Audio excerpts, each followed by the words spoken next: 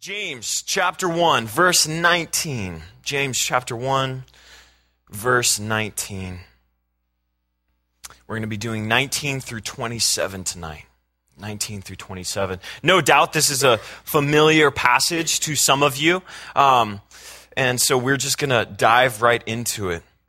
James chapter 1, verse 19, it says this: "So then, my beloved brethren, let every man be swift to hear, slow to speak, and slow to wrath. For the wrath of man does not produce the righteousness of God. Therefore, lay aside all filthiness and overflow of wickedness, and receive the meekness and the implanted word, which is able to save your souls. But be doers of the word, and not hearers only, deceiving yourselves. For if anyone is a hearer of the word and not a doer, he is like a man observing his natural face in a mirror. For he observes himself, goes away, and immediately forgets what kind of man he was.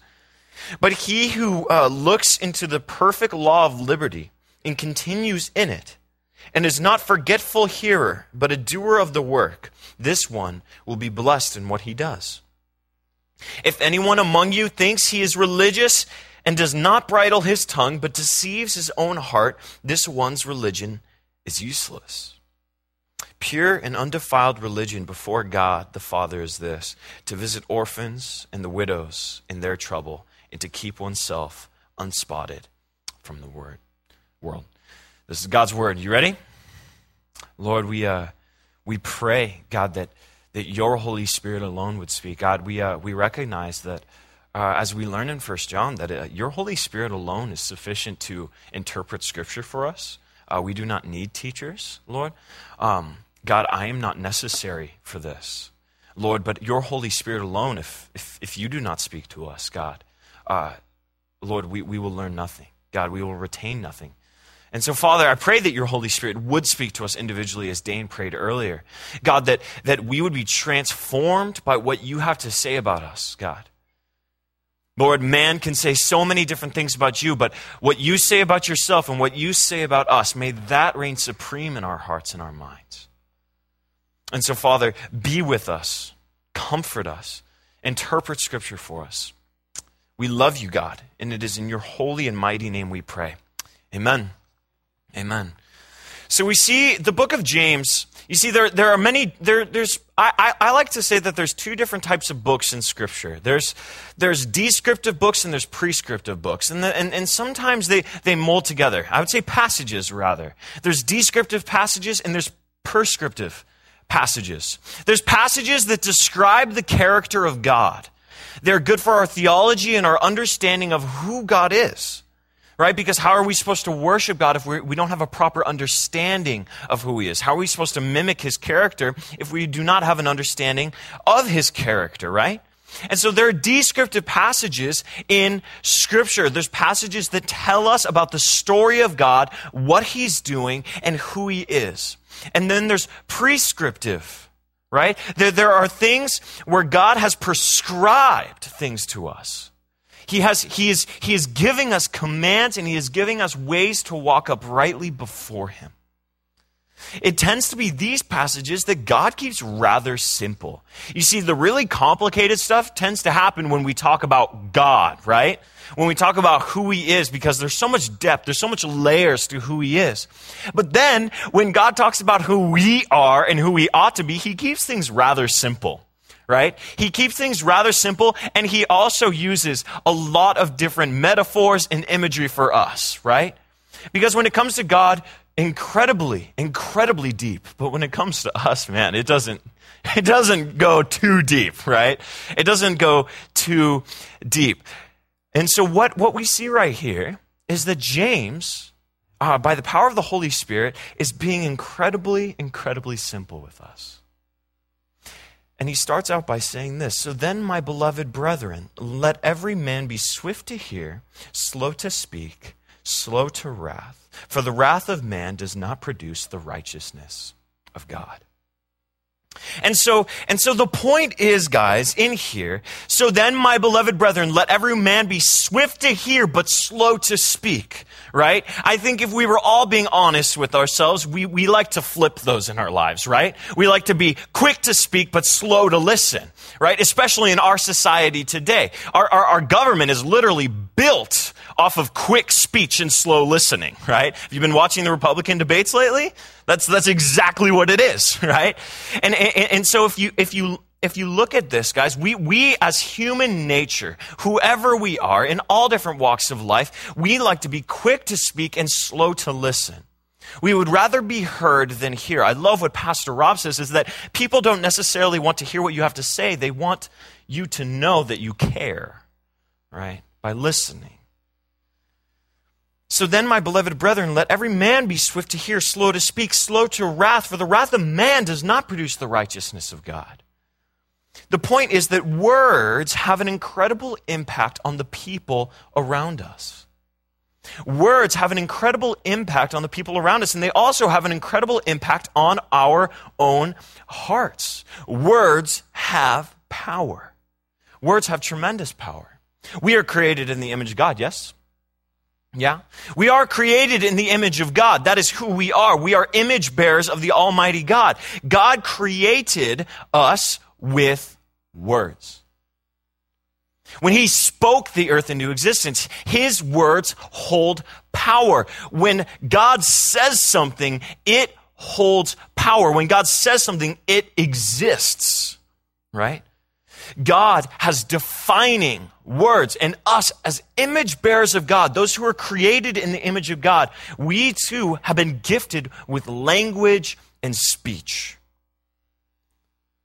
Linguists have current linguists are debating on the origin of language, and many say that language has no origin. It's always been. It's always been around. And so the thing is, guys, we are created with language, and as God's words have power, though ours don't have to the degree God has, our words have power too, don't they? The words that we use have incredible power. It says later on in James that the tongue, as small as it is, has the potential to start an incredible fire. That the tongue, like a rudder in a very large boat, though it be small, is able to steer the entire ship. Words have power. James would later on go to say that whoever can bridle his tongue is a perfect man. Whoever can control 100% what he says is a perfect person. Words have power, and they have an incredible impact on the people around us. We can all think of something. At some point in our lives, we can all think of something that somebody has said that have really resonated with us in a good or bad way, right? There are defining moments in our lives based on what people have said about us, right? There are defining moments. Some people in your lives, they have encouraged you. They have used their words to build you up. And because of their words and their encouragement and them speaking in your life, you are who you are today because you've made those specific decisions. Some of you have been victims of harsh words that people have used. And those words of demeaning you and tearing you down, they have defined your works and the way you live your life today as well. They're defining things within the tongue. There are some times, and guys, this isn't just them, right? This isn't just the others, right? This is us as well. This is us as well. Our words have had incredible impact on the people around us. A lot of the times we put our feet in our mouths and do the same thing that we wish we hadn't. We say what we wish we hadn't, and we don't say things that we wish we had. We all have these moments. Jesus, when he describes the words that we use, this is why it says in James that whoever can control exactly what he says is a perfect person. Jesus actually explains that statement in Luke chapter 6. He says this, "The good person out of the good treasure of his heart produces good, and the evil person out of the evil treasure produces evil. For out of the abundance of the heart, his mouth speaks." Out of the abundance of the heart, the mouth speaks. So James, knowing the impact of words because of what he has heard Jesus say, says this in verse 21, therefore lay aside all filthiness and overflow of wickedness. You guys notice that language there? Overflow of wickedness. As Jesus said, out of the abundance of the heart, the mouth speaks. Out of the overflow of the heart, the mouth speaks. And so he says right here, therefore lay aside all filthiness and overflow of wickedness and receive with meekness the implanted word which is able to save your souls. James agrees with what Jesus was saying. It's an overflow. Our hearts, as it declares in Psalms, are cups. Our hearts are cups. This is all throughout the book of Psalms, all throughout the book of Isaiah. Our hearts are considered cups. And what we fill our hearts with will naturally leak or overflow into our words and into our actions. What we are continually filling our hearts and our minds with will then spill over to our everyday interactions. This is what Jesus meant when he says, out of the abundance of the heart, the mouth speaks. This is what Jesus means. And this is what James means, where he's like, hey, lay aside the filthiness and the overflow of wickedness. That if you're filling your heart with wickedness, if you're filling your heart with uselessness, that stuff is going to overflow and pour out of you, whether in your language or in the way you treat people. And so that's why Jesus says, hey, listen, whoever can bridle his tongue and never says anything bad and never messes up in the words that he says, that's a good indication that their hearts are pure as well. That their hearts are pure. Our hearts are cups, and they are always being filled with something. Always. Our hearts are always filled and overflowing with something. Some examples. Because whatever we have in our hearts, maybe it's not overflowing, but it may be leaking. Right? Because sometimes what's in our heart, we don't want people to see. You know what I mean? We don't sometimes, we want to conceal what's inside of our hearts. We want to conceal it. Maybe, it might not even be a bad thing. Sometimes we want to conceal the good things, right? Sometimes we need to keep secrets. We need to conceal happiness and joy. Just sometimes the situation calls for that. You're in a business meeting. You have some really good news. You got to kind of keep yourself composed a little bit, right? And so there are times where we want to put a cap on the cup, right? We want to put a cap on the cup of our hearts, and we really don't want to, we don't want it to manifest. We need to put on a face for whatever reason. Some of you are trying to hide the bad. Some of you are trying to hide the good. But no matter what, they will either overflow or leak. If it's not overflowing out of you, it's going to leak and seep through you. I'll give you some examples. If your heart is filled with excitement, that will leak out in the form of laughter, in the form of energy, in the form of a smile. It leaks, right? You may not be trying to, but if you are filled with anticipation of something, of excitement, these are going to overflow in a certain way. They're going to leak out in a certain way. If your heart is filled with sadness, it leaks out in certain ways. Tears, vulnerability, sensitivity. If your heart is filled with love, it'll leak out in beautiful things such as poetry and all that mushy romantic comedy stuff, right? Sometimes with tears. But our hearts love to manifest themselves. And so we must pay close attention to what we fill our hearts with, right? We must pay very close attention. And when I say heart, I don't want you to get me mistaken. I don't mean just feelings, right? The things that you feel, your feelings. I'm talking about your mind, your affections, your habits, the things that you pledge allegiance to. These are the things of your heart, right? Your heart isn't just the stuff, oh, I love this person, I don't like this person, I do like this person, whatever it may be. It can mean so much more than that. It's what you fill your mind with. It's what you're watching on TV. It's what you're looking at on the computer. It's who you're talking to. It's what you're reading. What you're allowing to come into you will eventually manifest itself out of you. And so we must pay close attention. We must pay close attention. It is impossible to bottle up what is inside for too long. Eventually, it will leak out. Eventually, it will leak out. So we must practice introspection.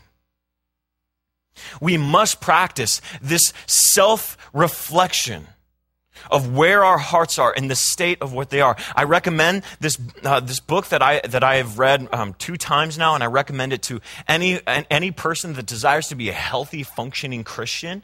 Is Emotionally Healthy Spirituality by Peter Scazzero. It is one of the best books I've ever read. He has also written books called The Emotionally Healthy Leader.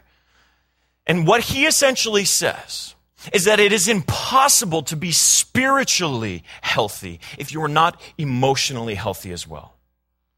Now, emotional health, you got to make sure that you don't mistake me here. When I say emotional health, I don't mean you're always happy. I don't mean you have this, like you have a cry sesh every single day, right? I don't mean that. I mean emotional health is a good sense of where I'm at emotionally. Where am I? What makes me tick? Who am I, right? Who has God made me to be? Self-reflection is incredibly, incredibly important. What is in my heart? It's impossible for me to be spiritually thriving and spiritually healthy if I'm not even aware of what makes me angry, repressed feelings and memories that I have deep down inside of me. If I'm unable to know what makes me angry, how on earth am I able to abstain from wrath? Right? If I'm not sure what makes me sad or what overflows me with joy, then I am a victim to whatever circumstances are around me. It is necessary to be emotionally healthy so we may be spiritually healthy. So we must practice introspection. It says right here that we must empty. So if we are cups, if our hearts are cups, and we are aware by introspection, by trying to be emotionally healthy, if we are aware of what's in our hearts, if you look at the Psalms, David is constantly venting to God his feelings, his emotions. He's pouring these things out to God. And you see, as he's transitioning into these different things, as he's pouring these things out to God, he starts to realize things about his heart. That's what I mean about emotionally healthy. As he's pouring these things out to God, as he's journaling these things out to him, he'll be asking God to enact wrath on these people that have done him wrong. He actually at one point says, God, grind their teeth into a powder. Right? About his enemies. David, right? Man after God's own heart. He asked God to crush people's teeth and grind them into a powder. But later on, he will says, but search my heart, O Lord, for any iniquity in me. Him fully recognizing that this anger that I have may be just me. So we need to know what's in our cups. We need to know what we are filling our hearts with. We need to be doing this self-reflection, whether it be through prayer and journaling, looking at the Word as a mirror, as we're going to learn in a couple verses. Not just looking at the Word as these things that we need to be exercising and doing, rather looking at it as a mirror. What do I look like? Who am I? What are faults in me? What am I filling my heart with? Because, guys, the life with God is before doing, it's being. Before doing, it's being. Before correcting the actions that we have, we must correct the heart. So we must empty, if our hearts are filled with wickedness, and if our hearts are filled with things that they shouldn't be, we must empty of ourselves, right? We must empty ourselves out. We must empty of ourselves in order to be filled with God. We must forget all the insecurity of what people say we are. The words that people have said that have such a great impact. Some of you are still defining yourselves and looking at the world through the lens of what somebody told you when you were 15. Some of you are still looking at the world through that lens. We need to forget about the insecurity of what people say we are and fill ourselves up with what God declares about us. Receive with meekness the implanted word which is able to save your souls. And so we must empty the cup of ourselves, and then we must receive the implanted word of God with meekness and humility in order to save our souls, to save who we are. We must receive with meekness what God has to say about us. So what to receive with meekness means is that we don't receive it begrudgingly. We don't receive it picking and choosing what we would like to receive about God's word, right? We do not receive it in order to just store it away for some other time. We receive it with meekness, the implanted word, emptying ourselves of ourselves and then replacing it with God. Forsaking what the world has told you you are and what society has tried to stamp as your identity, and then replacing it with what God has called you as a child, as a son and daughter, as a fellow laborer, as a servant, as a soldier. God has called you all of these things. So we must forsake the identity that the world has tried to put on us by self-reflection and knowing, okay, my identity, how I'm perceiving myself right now, that's because of what my father said about me. This way I'm perceiving, this way I'm treating my wife, or I'm treating my husband, or treating my kids, that's how my parents did it. Or that's how my old pastor who fell away did it. We need to understand that it is the implanted word of God that must impart our identities into us. So we must receive with meekness the implanted word, which is able to save our souls. We must receive it with meekness. We must receive it with humility, or else it's not going to work. Otherwise, we'll just pick and choose what we kind of want and what makes us feel good at the time instead of actually being transformed, right? And so there are two super bad ways to approach God's word. There's two incredibly bad ways to approach God's word. Is one, you've been taught this stuff all your life. You've been there and done that. One of the worst ways to approach God's word is, I've read James chapter 1 before. For sure, I already know what the pastor's about to say. One of the worst ways to approach God's word, because then you're automatically blocking yourself out. Not only are you not emptying yourself of preconceived notions, but you're being refused to be filled by the implanted word of God.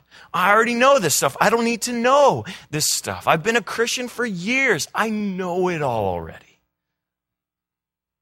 It's an incredibly unhealthy way to receive God's word. There's always something to be learned. Now, the avenues by which you learn more may change, right? At one point in time, you're going to be past, always getting sermons fed to you. And one point, you're going to be doing more readings of your own, right? And so, yeah, you can increase in what you learn, but you'll never cease learning, right? The second way that is really unhealthy to approach God's word is that the word is meant to correct your behavior, but not your heart.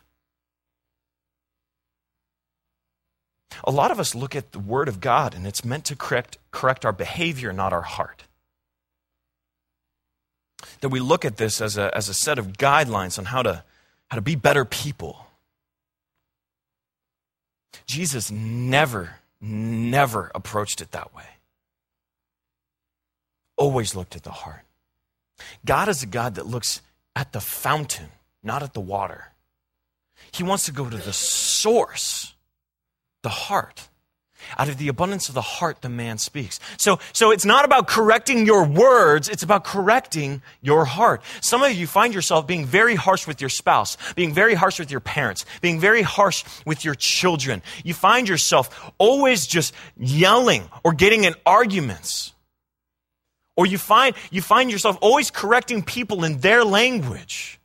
Stop doing this, stop doing that. I remember when I first really, started following God and started trying to be holy and started trying to, I really began the sanctification process. I remember distinctively me always trying to correct people's behavior. I was always trying to correct people's behavior. And I wouldn't even tell them really about Jesus. I would just kind of tell them what they needed to stop doing, right? This previous Sunday night, I'll give you an example. Some of you will really hate that I said this, but it's okay. I don't usually preach on Wednesday nights. Rob's going to be here next week. But last Sunday night, I preach every Sunday night, and there was a girl who approached me. There was a girl who approached me, and there's a lot of college students that come on Sunday nights. For those of you who have ever been, there's around 100 college students that come.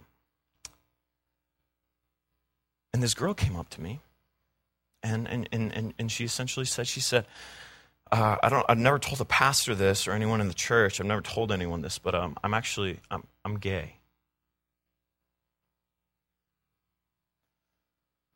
And the word that you preached and the sermon that you gave, it made me want to love Jesus, but I can't because I'm gay. She'd been told all her life that she can't be a Christian because she's gay.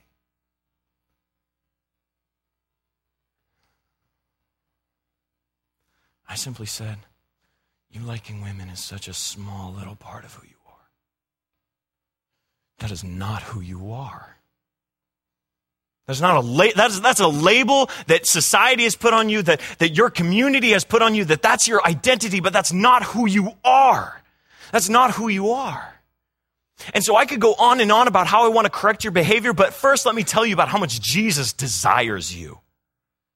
First, let me tell you about how Christ has died for you, and that yes, you have these desires, and yes, they're unholy, and yes, marriage is meant between a man and a woman. It's supposed to be beautiful. And yes, if you decide to follow Jesus, you are going to have to forsake this type of lifestyle. But first, let me tell you about Christ and how much he desires you, and he loves you, and he died for you.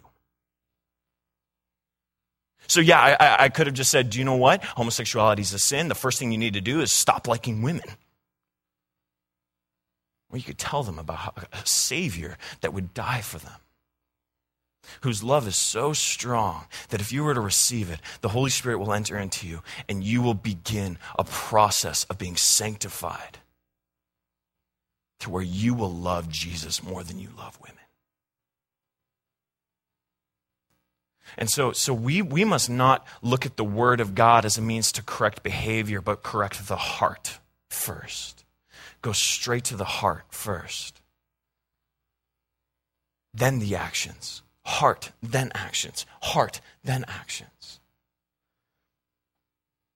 It says, then in verse 22, then we can get there. Then we can get to the actions. Verse 22. It says right here, but be doers of the word and not hearers only, deceiving yourselves. For if anyone a hearer of the word and not a doer, he is like a man observing his natural face in a mirror.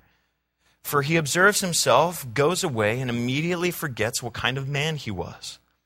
But he who looks into the perfect law of liberty and continues in it, and is not forgetful hearer but a doer of the work, this one will be blessed in what he does.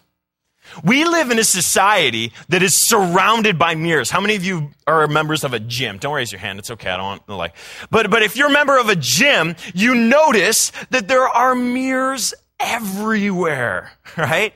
When you're walking on storefronts, you notice that the windows are just reflective enough for you to kind of right? We are a culture surrounded with mirrors. We have mirrors all around our houses. We have mirrors in stores. We have mirrors in gyms. We have mirrors everywhere because we are a self-centered society that just me, right? Me. And to read the Word of God,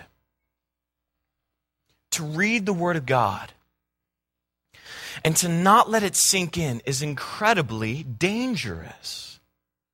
To read the Word of God and not let it penetrate our hearts, not let it get past that area, is incredibly dangerous. And James would have likened it, and I'm supposed to be in junior high ministry right now, so I'm going to give this really nasty illustration. But James is likening it to someone who looks in the mirror and has just this fat booger, right? Just this fat, just dangling too, just dangling right there, right? You could just you could pluck it out, right? And they look and they see it and then they just walk away. They don't do anything about that, right? And so the word of God in Galatians and in James is described as a mirror in which we look and we see a part of ourselves. We see flaws in our character. This is God's character. How does it line up with my character? And when we see it, and when we read about God's character, and then we just don't do anything about it, that's like someone who has looked in the mirror and realized that something needs fixing, but they just don't even care about it. And so James is kind of appealing to a narcissistic culture is that when you look in the mirror and you see a flaw in yourself, you fix it right away. You don't even go to work before you fix that. But somehow when it comes to our souls, we will peer into the mirror of God's word, see a flaw, and just walk away. We will see a call and not answer. Jesus says in Matthew chapter 7, verse 24, he says this, "Therefore, whoever hears these things of mine and does them, I will like them to a wise man who has built his house on the rock. And the rain descended and the floods came and the winds blew and beat on that house and did not fall, for it was founded on the rock. But everyone who hears these sayings of mine and does not do them will be like a foolish man who built his house on the sand. And the rain descended and the floods came and the winds blew and beat on that house, and it fell, and great was its fall."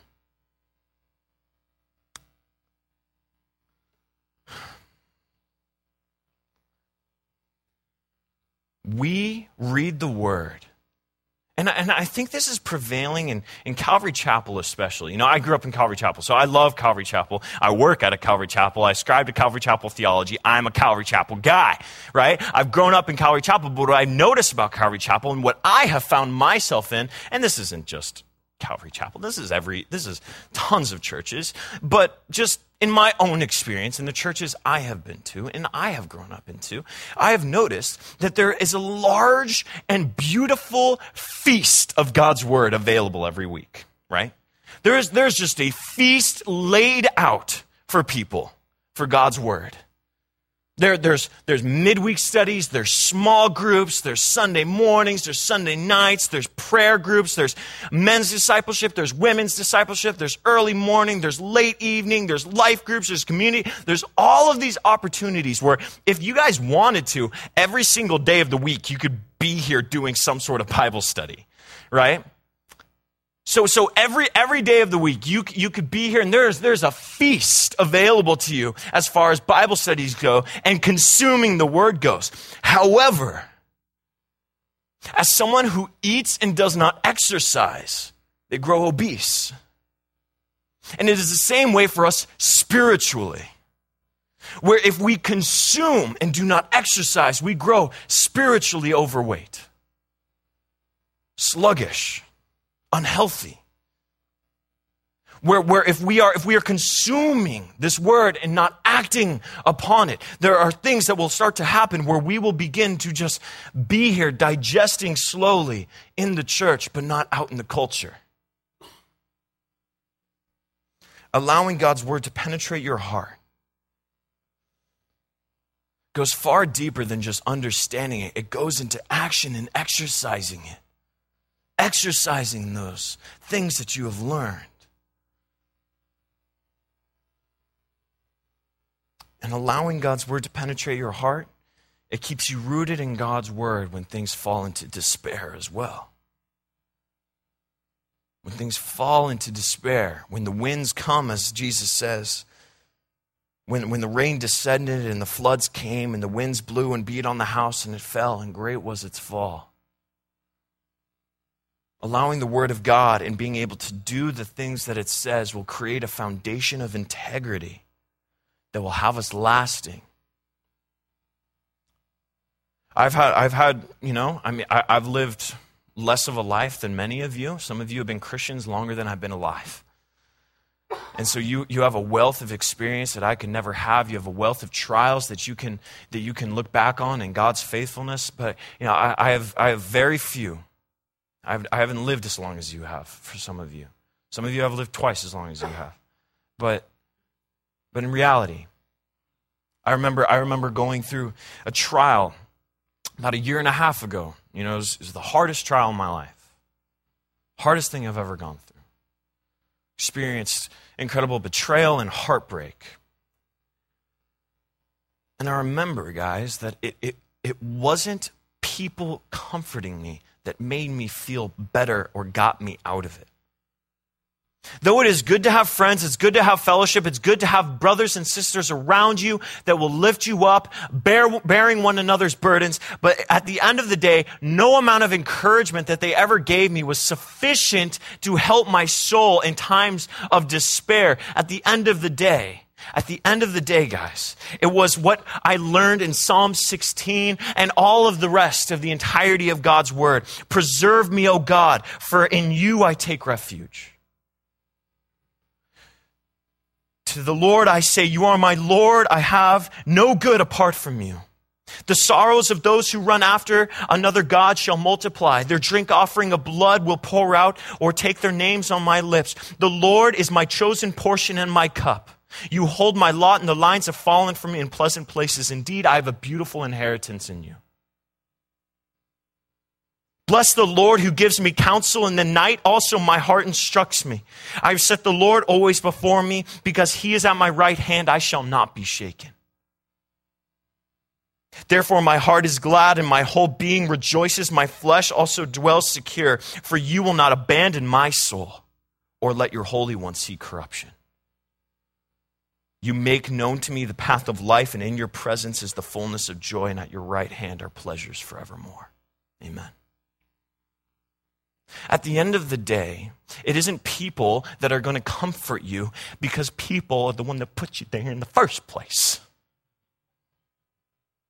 At the end of the day, it is the presence of God and what he says about you, the identity that he has placed upon you that will make you thrive. And in his presence will be the fullness of your joy. So allowing God's word to penetrate your heart, allowing the implantation of his word, allowing that to thrive inside of you and overflow into actions for one another. It'll be that which makes you strong. It'll be that that causes you not to stumble, but to thrive under trials, persecution, and hard times. Your foundation, integrity, is who you are in your inner life with God. Your private life with God, if that is not stable, your private life with God, if that is not stable, and it is not manifesting itself in the way you treat people, the way you interact, and the way you make disciples, no amount of community, Bible study, meditation, or friend group will ever be able to help you, restore you. It says in verse 26, almost done. If anyone among you thinks he is religious and does not bridle his tongue, but deceives his own heart, this one's religion is useless. This one's religion is useless. So we go back here to bridling the tongue and deceiving our own hearts. We go back to the original thing that we talked about. Whoever does not bridle his tongue, who does not control what comes in and out of their hearts, who does not control the outflow, who has deceived their own heart, anything they do will be useless. Because it doesn't matter what they say, it doesn't matter how good they look on the outside. We learn in 1 Corinthians chapter 13, if I speak in tongues of men and of angels but have not love, I am a noising gong or clanging cymbal. If I have prophetic powers and understand all mysteries and all knowledge, and if I have all faith so as to remove mountains but have not love, I am nothing. If I give all that I have and I deliver up my body to be burned but have not love, I gain nothing. That is all about the heart. It is all about the love between me and my Creator. the exchanges that we have, the conversations that we have, the way I let the word to act not as a correction for my attitude, but as a mirror for my heart and my soul. That the word is not supposed to correct my behavior, it's supposed to go to the heart. I believe one root, I work a lot with teenagers, and I still am one. I work a lot with teenagers, and I notice that one huge source for teenagers in their anxiety and their attitude and their rebellion is that everybody looks at their performance, but nobody ever looks at their heart. They're constantly at school being evaluated, being tested, being told to sit still. They're constantly being told to correct their behavior and always being told, this is what you're doing, this is what you should be doing, but no one ever asks, what are you feeling? This is often what occurs in my heart. Is that I'll look at the Bible and it's this corrective action, but I never look at it as what does it say about my heart, and then how does that overflow into action? It says right here, pure and undefiled religion before God the Father is this, to visit the orphans and the widows in their trouble, and to keep oneself unspotted from the world. Allowing God's word to take root in your heart will not only help you in trials, it won't only help you correct your behavior, but it will make you useful towards the kingdom of God. Letting the word take root in your heart, emptying yourself of yourself, and then implanting the word of God in your heart will help you overcome trials and temptations, but it will also make you useful towards God's kingdom. The word religion in the Greek is threskia. I probably said it wrong, but it's threskia. It means fearing and worshiping God. Religion in the Bible means fearing and worshiping God. So a lot of people like to say, I don't have a religion, I have a relationship. I understand that phrase, because it's true, but it's also true that I have a religion. I have a fear and worship of my God, right? I have a relationship with my God, and I have a religion with my God. We have both, right? Because we've all heard that. Like, it's not a religion, it's a relationship. It's both. It's both a relationship and a religion. It's a relationship with the God where me and my heart is with him, and then a religion, the outflow of my heart. Does that make sense? So it's both, right? We shouldn't demonize one or the other. It's both.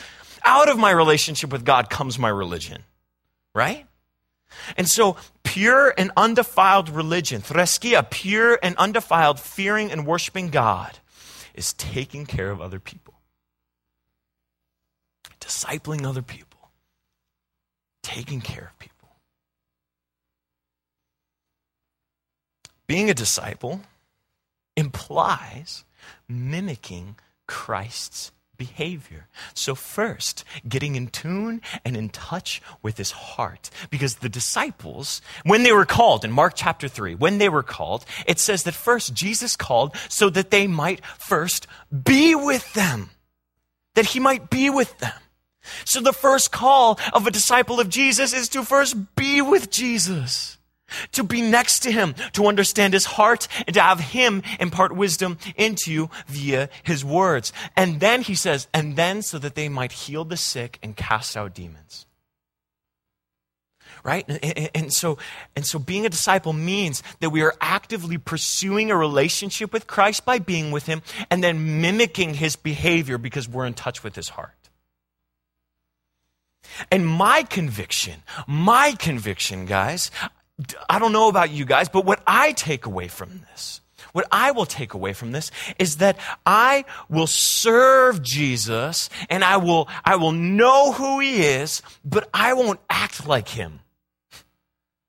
I'll do tons of good deeds, but my character looks nothing like Christ's. I'll serve in the church, but man, my language won't always reflect that I know Jesus. I'll profess him in front of my coworkers or on social media, But when it comes to acting like him and helping the poor and needy, I won't always do that, right? And so there's this connection. As I draw closer to the heart of Jesus, I will mimic the heart of Jesus. It's both. It's both relationship and religion. We need to couple the two. We need to bring the two together. They need to be in cohesion. Some of us are way too religion-minded, not enough relationship-minded. Some of us are way too relationship-minded, not enough religion-minded. We need both to be healthy, functioning, missional Christians. So my call and my charge to you before we pray is when you get home in your quiet time, open up the Word and see it as a mirror. In ways where you see Christ's character, how does it add up to your character? You see his actions. You see the way he interacts with people. You see the descriptive parts and the prescriptive parts. You see all of these things. Open up the Word and say, how does this affect me and my relationship with God? And how can I mimic my Savior? It says in Ephesians to be imitators of God as dear children. To be imitators of God as dear children. To be near him and then to act like him. So the first thing I charge you guys with is to read the Word of God, not just as a ritual, as something, okay, I'm going to gain knowledge so I could talk about it later in another Bible study, right? But look at it. How does this reflect my character and God's character? Second, I want you guys to go home and find out what you've been putting in your heart that you can keep from getting in your heart. Maybe it's a show that you know you shouldn't be watching, but it's just so good, right? Maybe it's a person that you gossip with. That's your thing. You gossip with one another. And maybe you call it a prayer circle or whatever, but it's gossip, right? And so maybe there's certain people in your lives that you gossip with. Maybe that's something you shouldn't be letting into your heart. I'm not going to judge your lifestyle. I've got my own issues that I'm going to be dealing with. But this is kind of the charge, to look at God's Word and let it reveal things that are in our hearts that shouldn't be there, and then let us take action to removing that from our hearts. And then lastly, let us replace with what we emptied of ourselves, let us replace it with good things.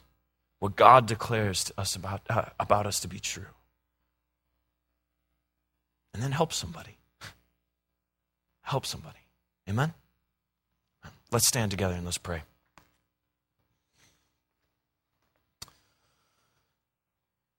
Father, we are grateful to you, Lord, and I just pray that as we go about our weeks, Lord, that we would be constantly mindful of your Word and how it relates to our hearts, God, and that secondly, we would be able to look at aspects of our lives that we must empty.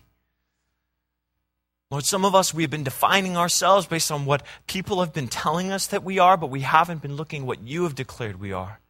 I pray for those in here that have been abused and verbally abused, God. God, I pray that you would replace those hateful words with what you declare about them. And Father, I pray that lastly we would be able to look at life through the lens of who you are, Jesus. That we look upon people not as habits that need to be fixed, Lord, but at hearts that need to be saved. So Father, let us always look to you, Jesus, as our example. And as dear children, may we imitate you, Christ. We love you, Lord. And it's in Jesus' holy name we pray. Amen. Be blessed, guys. Have a good night. Love you and see you next week.